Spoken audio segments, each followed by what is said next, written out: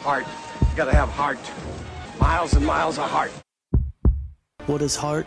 Heart is running through a return man when the game is on the line. Heart is giving everything you have in practice, day after day. Heart is finding the strength to run down the field one more time when you can barely breathe. The heart in me pumps Husker Red.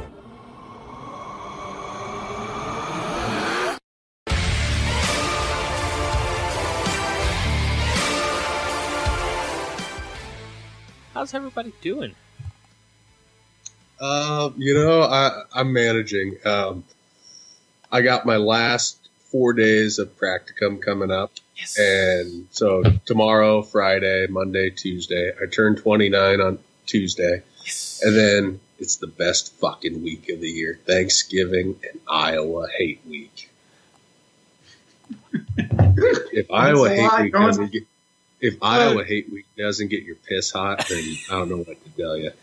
I don't know what to tell you. It's like, for years Iowa talked about how we were their rival, and we kind of laughed at them, and then they rose up and they beat us for 4 years in a row. And it reminds me of that line from the movie Tombstone when Wyatt Earp tells Ike Clanton, "You called down the thunder, well, now you got it." Fuck, man. I can't wait. I can't wait to beat the fuck out of Iowa.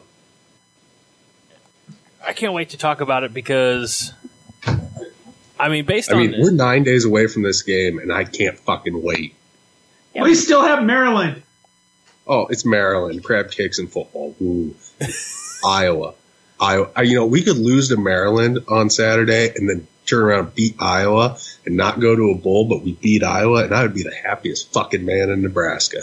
I feel like your representation of that means that like the Iowa is your Super Bowl. At this point, it is. Okay, do you remember last year when the Ferentz boys faked the field goal inside our 5-yard line to try to put a final nail in our coffin? Yes. I was watching the game with a buddy of mine. I got so pissed about that.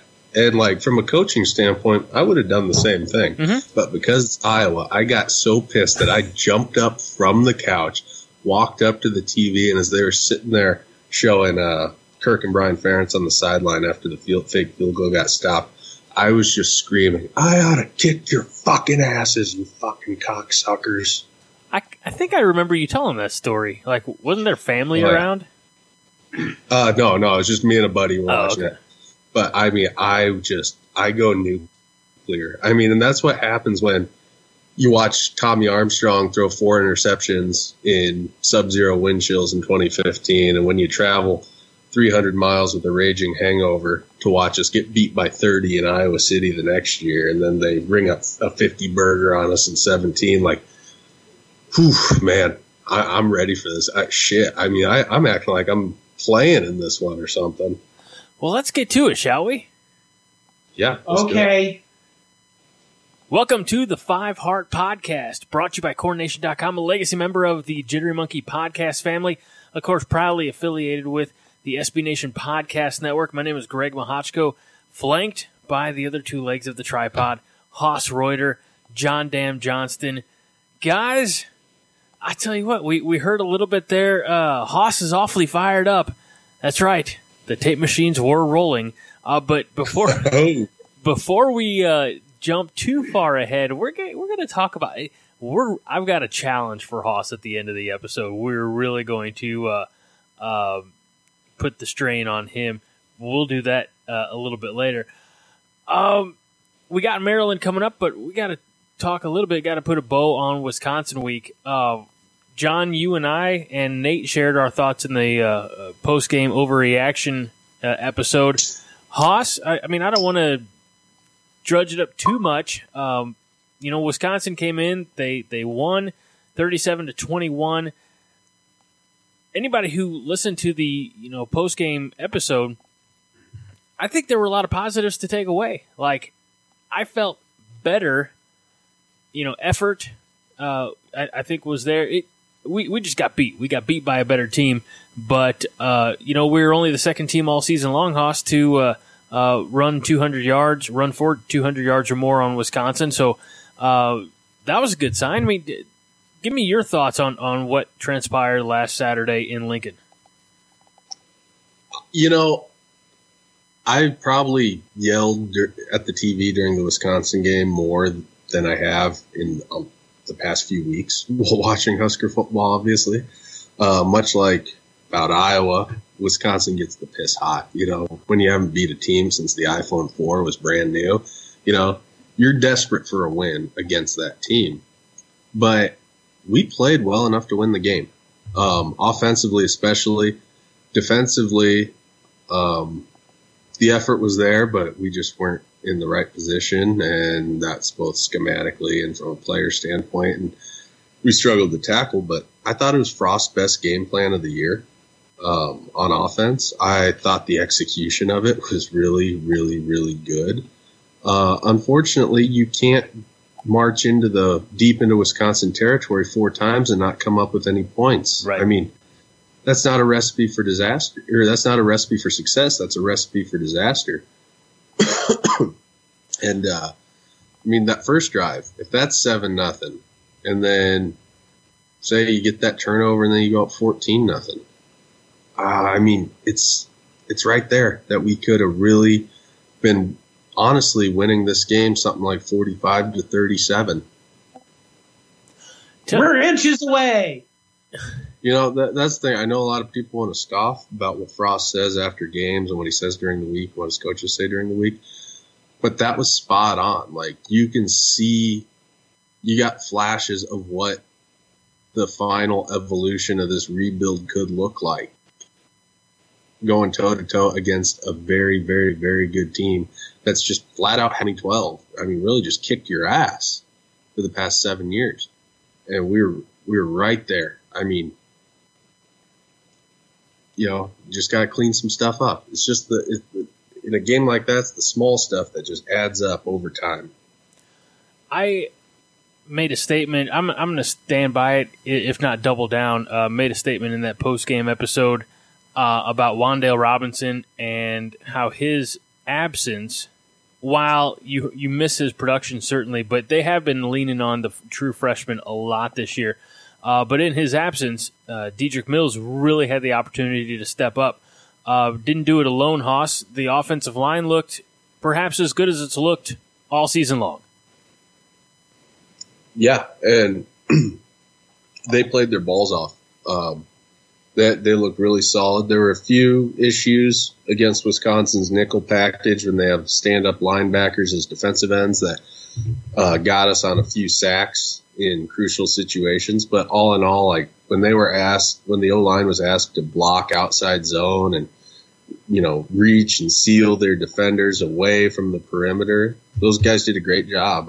There's probably about 5 plays in the course of that game that stand out to me where Cam Jurgens was helping the guard secure the nose, and then he's climbing up to the second level and sealing off a linebacker. And I sound like a broken record, but that's something we haven't had from a Nebraska center going back to Dominic Raiola in 2000.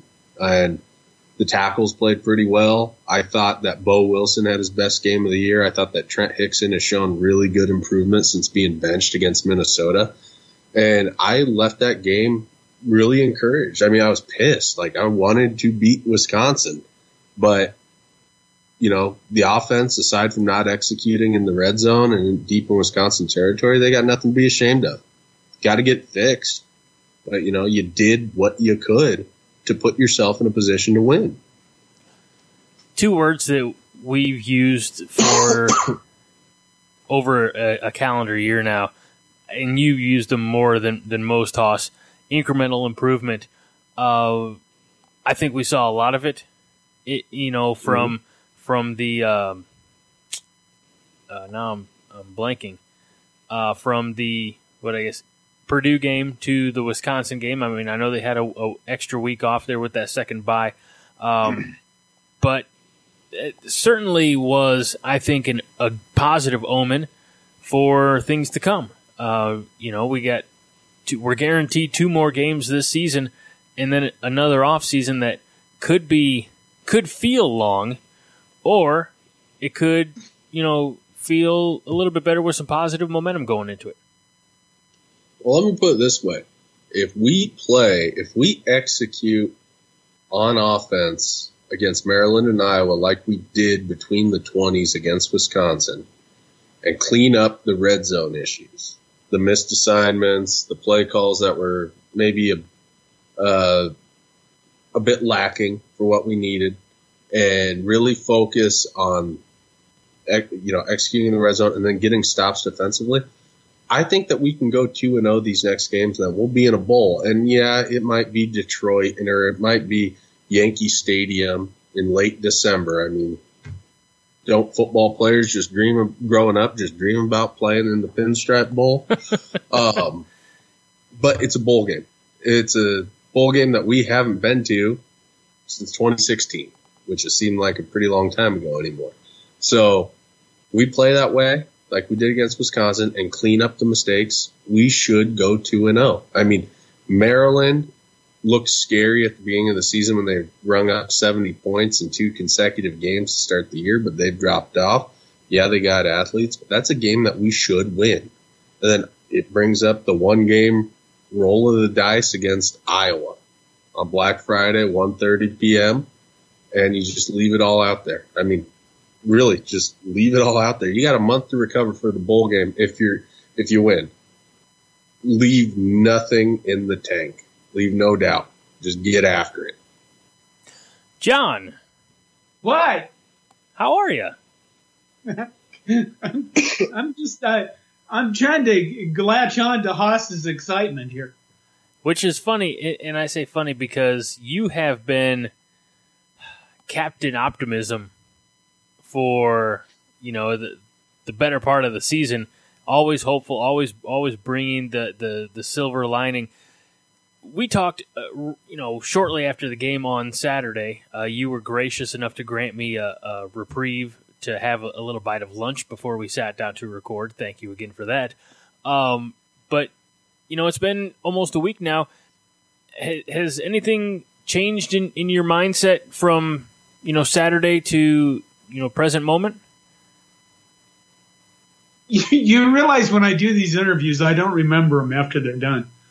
I mean, it's less an interview and more of a conversation with friends, but okay, if you want me to be formal, I can. Well, you know what I mean. I mean, I do these podcasts, and most of the time they go away out of my mind because my memory is really that bad. People don't realize that, and I hate to admit it. Has anything changed? No, I'm kind of where Haas was. I know there's people that want to say, oh, is this the best we can do? And is this the best we can hope for? And look at how far we've fallen, and wow. Well, fuck. Yeah, it probably is. So, you just kind of accept it as it comes. I just want us to beat Maryland and then focus on the week after that. We got to beat Maryland. Maryland's not a very good team, and they've had the shit beat out of them by a lot of people. And one of those teams better be us. We didn't talk about it. As far as looking to the future and continuing to build the foundation or rebuild the foundation, I don't think we talked about it at all Saturday, and certainly we haven't had a chance to visit with Haas since the news broke, but it was announced Saturday that Scott Frost got a 2-year extension. That purely has to be, at least, I'm not smart, I'm just guessing, but that purely has to be looking long-term, looking to continue to rebuild this program. It certainly isn't, Bill Moose, writing checks based on 1 4-8 season and 1 currently 4-6 season. It has to be Bill Moose having that long-term faith in Scott Frost, right, John? Well, some people would point out that Bill Moose did bankrupt Washington State's athletic department. But here's the good news. We're not Washington State, okay? So if we had to buy out Scott Frost at some point, I don't think anybody really gives a shit about the money. They'd be more disgusted with the fact that this didn't work out. So the 2-year extension, I think, was just I think it was a big fuck you to the media, honestly. And I think it was, you've seen Willie Taggart get fired. Who is it? Chad Morris at Arkansas get fired. Mm-hmm. Not even 2 years into their jobs. Well, correct me if I'm wrong. Maybe you looked at how many. I mean, when you looked at how many people were not showing up to Florida State games, maybe that's something you felt you had to do. But I'll tell you this: nobody wants to go coach there because their athletic director and the people that are running their university are batshit insane.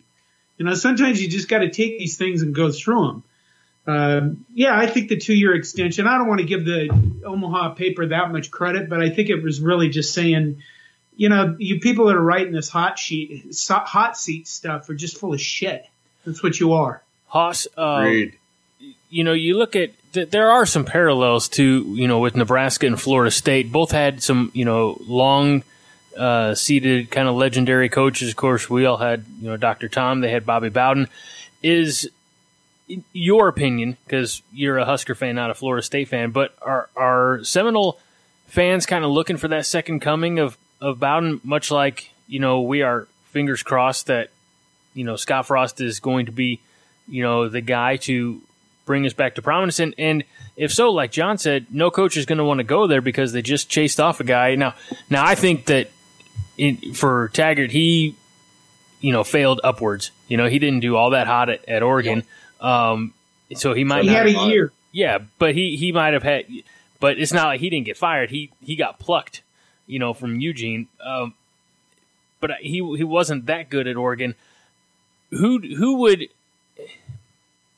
would be Florida State's go-to pick, as far as coaching goes, Hoss? And any idea? I mean, I saw Deion Sanders was a name that was tossed around, but I think that's more, National Enquirer than Sports Illustrated reporting.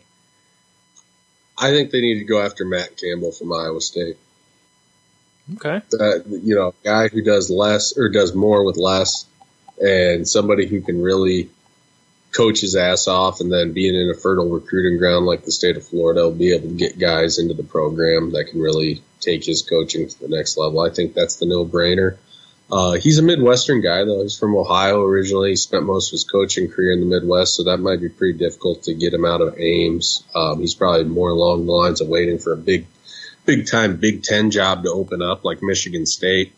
But, yeah, I mean, I think Florida State's there are a lot of parallels between Nebraska, Florida State, and Tennessee.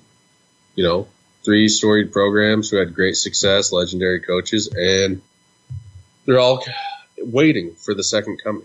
And I think the 2-year extension, while I was a bit surprised by how it broke Saturday morning, before the game, I think it's the right thing to do. I think it shows, because you got to figure that opposing coaching staffs are negative recruiting us on the recruiting trail, telling guys, hey, Scott Frost is on the hot seat, when in reality he's not.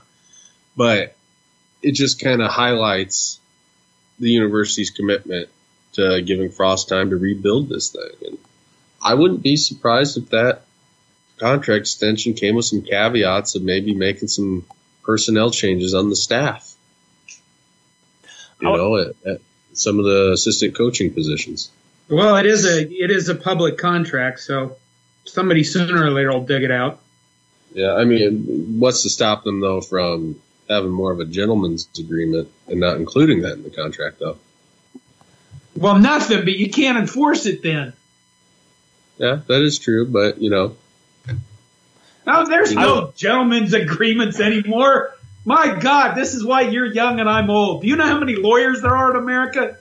Oh, yeah. Enough that a lot of lawyers graduate from law school and can't get a job. Right. You ever been down to you used to live in Louisiana. That whole state's filled with unemployed lawyers. I want to throw a nightmare scenario out at you, Hoss. Wait, what is it? Is it the Civil War that's going to break out between Elvis impersonators and lawyers? All right, what is it?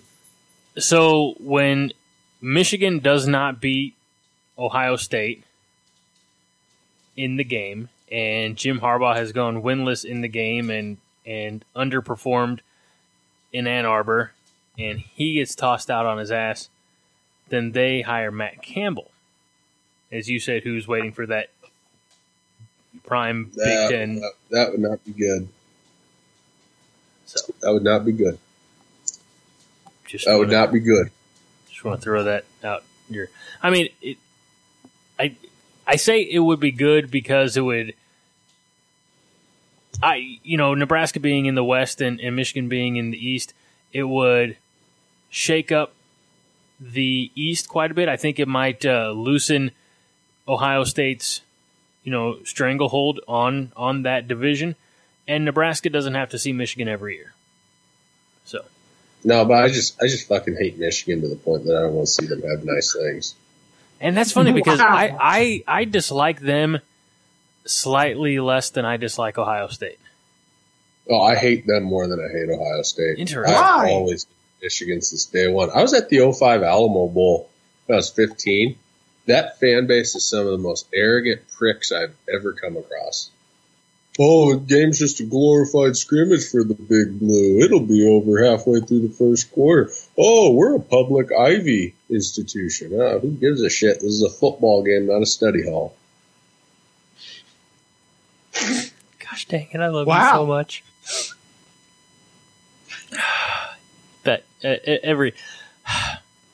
Hoss, I love it when you get to ranting.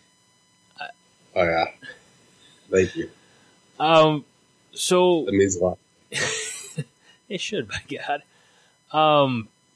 So now we turn our attention. I guess we don't have really anywhere else to go, but turn our attention to Maryland.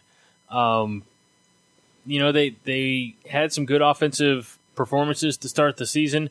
Have not played particularly well here as of late. It seems to me that they're a team that has nothing to lose. I mean, they've lost to Indiana. They've lost Maryland? to yeah. Well, they're coached by Mike Loxley. I mean, this isn't exactly Matt Campbell or the Matt Campbell coach team we're going up against, but then again, we aren't exactly the 85 Bears. We're more like the 2019 Bears. Well, that's fair and sad. But damn it, we should win this game. Seriously, there's no excuse for it. We've shit the bed on more than one occasion this season. I hope to God that's out of our system. Everybody should be focused on this. Everyone on the team should be focused on this game. I know it's a long road trip. I know it's late in the year. I know it's, you got a short week against Iowa coming up. But damn it, this is the first step in securing bowl eligibility with 2 games left to go. If somebody's not dialed in, you might as well hang up your jockstrap because you ain't worth your salt as a football player. And this is They lost to Penn State 59-0. They lost to Purdue 40-14. They played Indiana decently 34-28 in a loss. They lost to Minnesota 52-10. Lost to Michigan 38-7. Ohio State 73-14. This is not a good football team. This has got to be a win for us. They lost to Purdue. oh yeah, oh guys, Yeah, they got destroyed by Purdue. Oh, wait. Their last win It's a came joke. October 5th, 48-7. Same day as us. Yeah, 48-7 against Rutgers. Well, here's my bold prediction, guys. A streak is going to be broken on Saturday. Wow. Take you all day to think of that one, Chief? Shut up, Greg. We'll get to predictions here in a little bit. Clearly not. Hoss, you mentioned just briefly a minute ago, you've got the short week against Iowa coming up after that, but Nebraska's not a team that's good enough to be able to look past anybody. Nope. You You got to be locked the fuck in. Yeah, absolutely. And you're going, as you If mentioned. your piss ain't hot by the time the wheels touch down in College Park, Maryland, get back on that flight and fly the fuck home. You got to be locked the fuck in. You've really been appreciating that Garrett Nelson phrase, haven't you? I've been saying that for years before you did. Well, you didn't. I heard that first time I was playing high school football back in the Stone Age of 2006. Back when football was football, by God. Back when concussion protocol didn't exist. Yeah, well, that too. Yeah, so no, I don't want a good game. I want a one-sided affair. I want Nebraska to go out, exert their dominance, show what they're capable of early, set the pace. On somebody's throat. Yeah, that's exactly what they need to do. You look at this Nebraska team; they have not finished strong since Northern Illinois. I mean, that was I'm tired of us looking like something that Denny Green would be pissed off about having a team on the ropes and we let them off the hook. We need to learn how to step on somebody's throat and finish them. You know, we let Indiana back in. We let Purdue back in. To a lesser degree, we let Wisconsin back in. I mean, we're right there with Wisconsin. We should have been able to keep our foot on the gas. Even Illinois. You know, we got at Colorado, you know, Illinois, you know, that slow start. South Alabama. Northwestern. We got to learn, if we get a 2-possession lead, you know, or let's say 17-0, learn to step on somebody's throat and find the finishing blow to go up another score and break their will. This is an important question I want to ask about mindset, or not mindset, but you know, like playing tight versus playing loose. You get up. I mean, when you're in the position that Nebraska's in now, Maryland is not going to get to a bowl. I think they only have 3 wins on the season. They are essentially out of contention for any postseason. It's going to be a lot tougher for them to be motivated. Well, they have the opportunity to come in and you know, as a lot of teams do, play spoiler, you know. But they think they give a fuck about keeping Nebraska out of the bowl game? I don't know. You think they really do? Playing for pride? I don't know. I'm not. If any football player has pride, they should. But you're sitting at 3 wins on November, you know, it'll be November 23rd by the time that the game rolls around. Sit with 3 wins. You're ready for the season to end. There's probably about 10 guys on that team who really want to go balls out and win their last 2 games so they can, you know, do the right thing and walking out with their heads held high. But I'm willing to bet that a good majority of that team just doesn't give a shit. And especially when you consider the karmic baggage that they're dealing with from the past few years. You know, the firing of DJ Durkin, the death of a teammate, the drawn out, you know, lawsuit and litigation that stemmed from that. You know, these guys are probably in the tank emotionally. I want to talk more about Nebraska's mindset or Wait a minute. There is one more thing there. It's basketball season. Maryland's ranked number 6. Yeah, they don't give a shit about football. Their fans will probably be thinking like, oh, can't wait for that game where the U of M plays Maryland Eastern Shore, University of Maryland, Baltimore County Credit Union. Exactly. The Fighting Bills. If you are a player for Nebraska going into, you know, week 11 I guess technically it's week 13, but game 11, we'll say, are you loose and relaxed, or are you wound up pretty tight, Haas? I mean, I would imagine that you're wound pretty tight because, you're always wound tight, and that's what we love about you. But you know, you're trying to do everything you can to extend the season. You know what I mean? So you might be playing a little stiffer than normal. You might be, but you also might figure, you know what? We've learned some hard lessons this season. You know, we got our 4th win October 5th, and now it's November 23rd, and we got to try to win 2 more games to go to a bowl for the first time in 3 years. You should be confident. You're playing a team that has 3 wins. You should take the lessons learned from past games. You should use them, you know, as a learning experience. And go out there ready to just cut it loose. Just ready to cut it loose. You play physical, assignment sound, fundamentally sound football. And play with some nastiness. I mean, your livelihood, your future of this season is on the line these next 2 games. There's no room for error. But if you're going to make a mistake, go 100 miles an hour. Just cut it loose, you know. This is only the 2nd time that these 2 teams have met. Period. Not just, you know. First one was the Riker Fife show. Yeah, first one was, just about 3 years ago, the 19th of November, 2016. Nebraska won that one on the home field, 28-7. And, you know, it seems mind-boggling. You've got so much history with so many teams even teams that maybe you didn't necessarily, play. Well, let me rephrase. Even teams you might have played out of conference, before joining the Big Ten.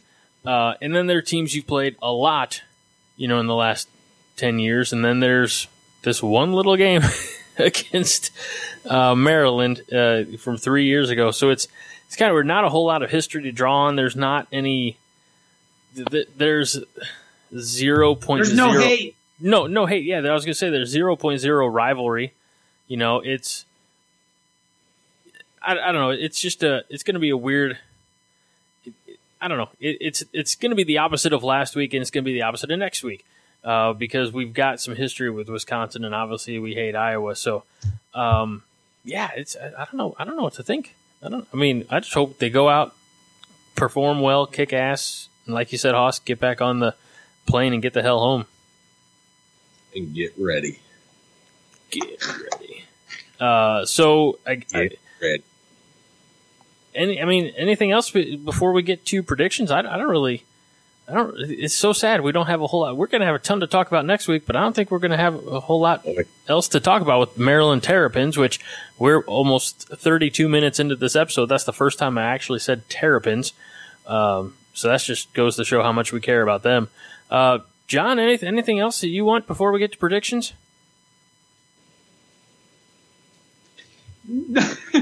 Not really. Yeah.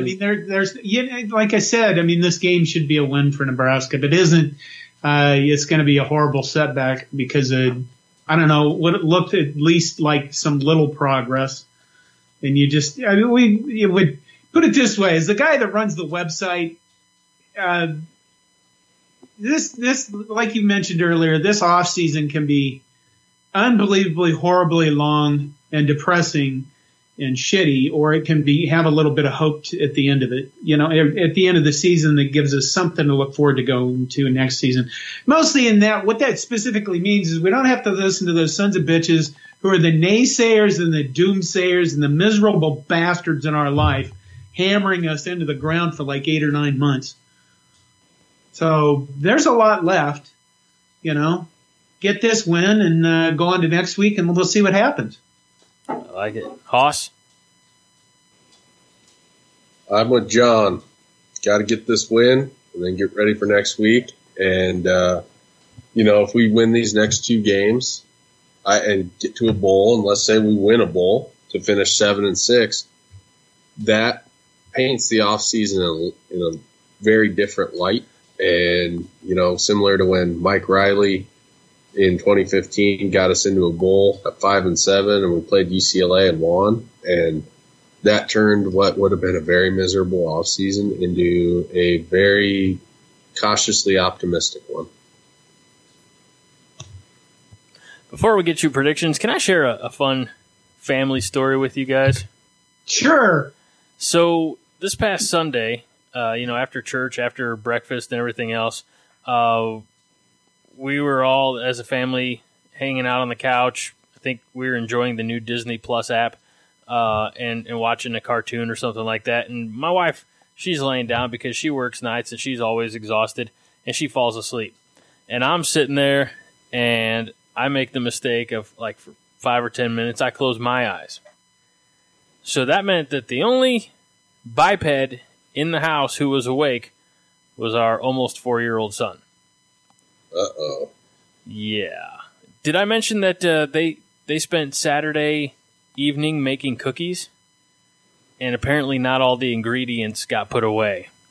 I woke up, I turned around, and my son, who I love dearly, had made an indoor winter wonderland with the flour. And that was everywhere. Like, he was covered in flour. Like, you would have thought that he had put on, like, white clown makeup or something like that. He was head to toe covered in flour. I had to strip him off, put his clothes in the wash, got the vacuum out, started cleaning, did the mop afterward. It was a mess. And then I got in trouble. Here's the fun part. I got in trouble for closing my eyes. My wife's like, well, I just can't ever take a nap anymore because every time I do, you end up falling asleep and then he makes a mess. I'm like, well, sorry. So, anyway, Did you take pictures? No, because we've already done the pictures before. This is not the first time he's made a mess like this. The first time it was with Nesquik powder, and he thought it was like dirt, and he was taking his little like Hot Wheels trucks through like they were on a dirt track or something. The second time was a bottle of baby powder that was up in his bedroom, and smaller but similar result. So no, I didn't take pictures because, you put that on social media or something and it gets a lot of likes and a lot of laughs and things like that. And then even though he's not on Facebook, obviously, because he's almost 4, I just don't want to perpetuate the shenanigans that are my son's behavior while we sleep. So needless to say, I'm going to start IVing the coffee to make sure that I never fall asleep until he falls asleep. And sound strategy. Yeah, good luck with that. Yeah, so might have to get you some meth. Nope. Yeah. Nope, I'm not in South Dakota. Meth, we're on it. Yeah.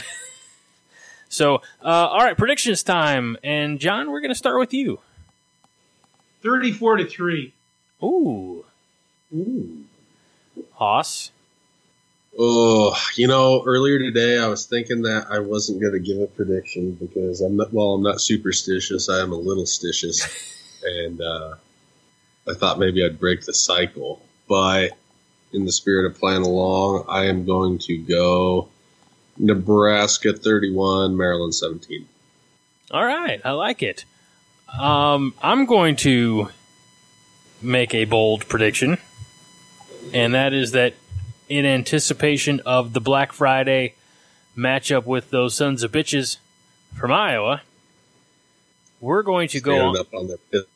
Yeah, we're going to go to College Park, Maryland, take on the Terrapins, and we're going to beat them 49-14. I like we're all pretty confident about this game. I think you realize that we're only a 4-point favorite. All right, guys, we're going to have a halftime check-in in the Slack chat room if things go awry, just to make sure that all of us are okay. Here's the thing. Well, yeah. I think I mentioned this before. It's a 2:30 kick. I have to work on Saturday because, hey, when you deliver and you take a couple days off, you shut down, for a couple days for the holiday, you got to work ahead so that you don't fall behind. So I'm working Saturday, and Saturday is also my wife's birthday. So I think I'm going to get around to watching the game on Sunday. So okay. Pray for me, because it's going to be tough to stay off. I will. It's going to be tough to stay off of social media. Hoss, you're going to be in charge of the Five Heart Podcast Twitter account. John would probably be a better person for that because you guys see it on Slack. I very rarely am on my phone during games. Here's what we'll do. I already do the main Twitter account, and I get myself in trouble with that. Here's what I'll do. How? I'll watch the game on Sunday, and I will tweet at it like I don't know. Like I'm just going to give a 24-hour delay. Everybody's going to say, "Wow, he's insane."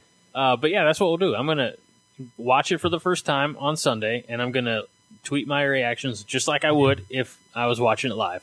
So everybody stay tuned to that at the number 5 Heart Podcast on Twitter, Facebook.com/5 Heart Podcast, or just search in your search bar for 5 Heart Podcast on Facebook. He is at Hoss Reuter. He is at Coronation. He refuses to get his own Twitter account. That's probably safe for John Dam Johnston. I am at TheHooch36. If you decide to throw us a follow, be part of the conversation.